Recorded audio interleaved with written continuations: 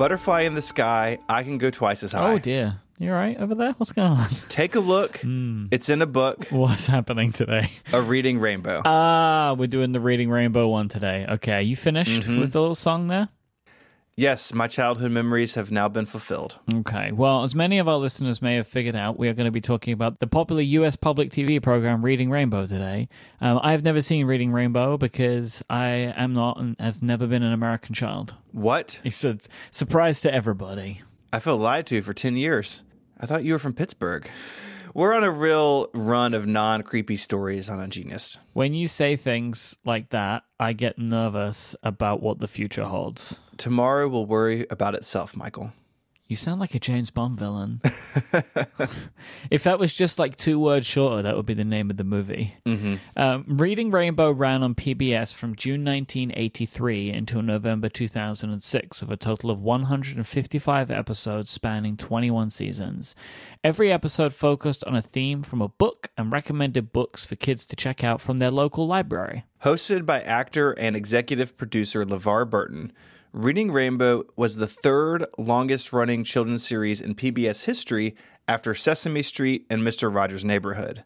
There's an entire page on Wikipedia dedicated to the some 200 broadcast awards given to the show over its lifetime. Over the show's history, Reading Rainbow hosted numerous celebrities as guest narrators, whose reading would be played over still images of the book's pages. But sometimes those illustrations would spring to life with animation and live-action scenes, especially in later seasons, probably when they got a bigger budget. Yeah, definitely. After the featured book was read, Burton visited locations related to the episode's theme, often featuring interviews with guests. The third act often included book reviews, including Burton's catchphrase, "But you don't have to take my word for it," as he introduced children to tell viewers about books they had been reading. That phrase is going to come up a little bit later on. I mean, again, without having seen it, does it feel like a great catchphrase? It's a little wordy. Yeah. But I also like that you're foreshadowing in what is probably an 8-minute podcast.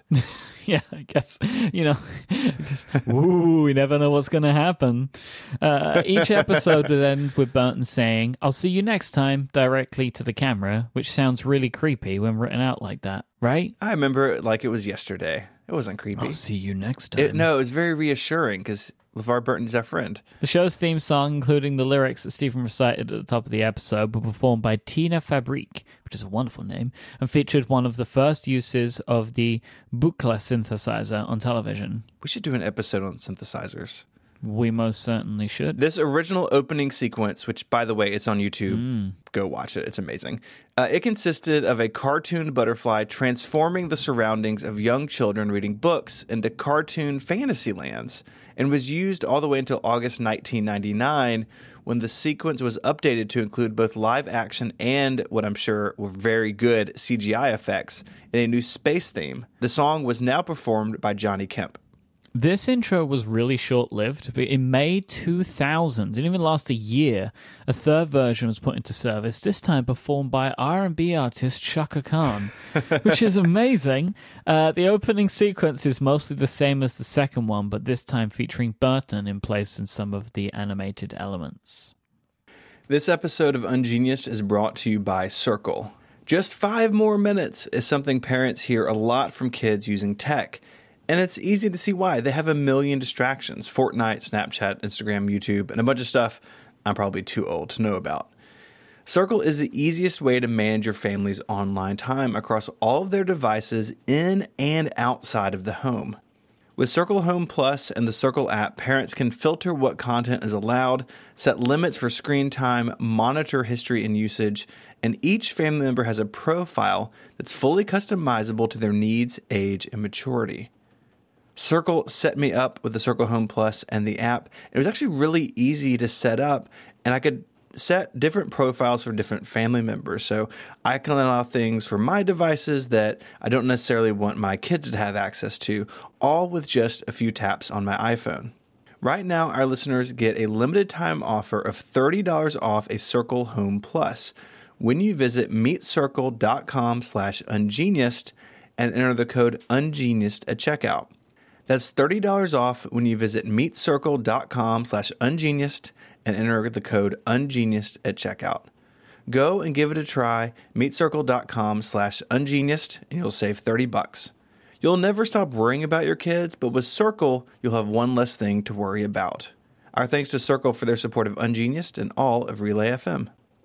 Reading Rainbow was popular, but by 2005, budget cuts at PBS meant that the show was going into permanent rerun status after 5 last episodes being shot in 2006. 4 years later, in March 2010, Burton tweeted that Reading Rainbow 2.0, as he was calling it, was in the works, and almost exactly 2 years later, he announced the last day of shooting had completed. At Apple's 2012 Worldwide Developers Conference, Burton, along with his business partner Mark Wolf, introduced the Reading Rainbow iPad app. It quickly became the #1 educational app in the App Store, and after 18 months, the Reading Rainbow app surpassed 10 million books read and videos watched. That app is still in the App Store today, but under a different name, as we'll soon talk about. In May of 2014, Burton launched a Kickstarter project to revive the television show. It hit its $1 million goal in 12 hours and went on to raise $5.4 million on the crowdfunding platform, with more money coming in directly, with one notable contribution from Seth MacFarlane of $1 million. Which is kind of amazing, really. I remember all of this, and it was wild. I remember all of this, too. The goal was to create educational videos for schools to use free of charge if needed, and in 2016, Burton launched a new online educational service called the Reading Rainbow Skybrary for schools. It follows the same mission. It's hard to argue with this kind of work, to be honest. I love that he went to that length, especially with the school stuff. I think it's really cool. Not everyone thought it was cool, unfortunately. In August 2017, WNED, the public TV station in Buffalo, New York, that had been involved in creating and producing the original show, sued Burton and his company, which was named RR Kids, with a Z, by the way, because it's cool. That's how LeVar Burton rolls. WNED in this lawsuit demanded access to websites and social media accounts using the Reading Rainbow branding. The lawsuit also wanted to ban Burton from using the Reading Rainbow catchphrase, but you don't have to take my word for it, on his podcast and in other outlets. That part wouldn't have been so much of a travesty.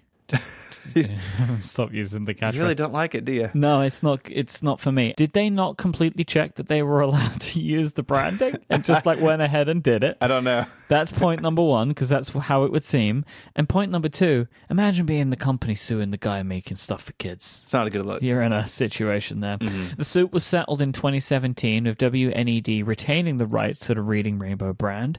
It said that the station is working on future Reading Rainbow projects. LeVar Burton is also still not allowed to use the famous catchphrase. The app is now just called Skybrary. It's like library, but with sky, which is not a good name. No, it's not. Because library is already a difficult word to say and spell, and people say it in many weird and wonderful ways.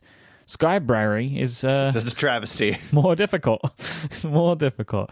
We love you, LeVar, but we don't like the name of your Call us. We can workshop some names. What if we go with Reading Rainbow? It's a place in England where it's called Reading, and he could move there, and then there's no problem. Then it's just a coincidence. You could do it online in the Reading Rainbow Reddit. There you go. I'd like to thank Jen for sending in this topic. If you want to read a whole lot more about Reading Rainbow and watch some stuff on YouTube, there's some links over in the show notes. This week they're at relay.fm/ungeniused/82.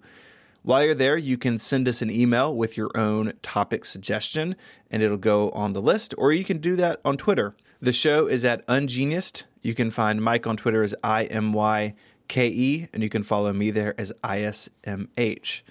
And until our next reading adventure, Mike, say goodbye. Goodbye. Adios.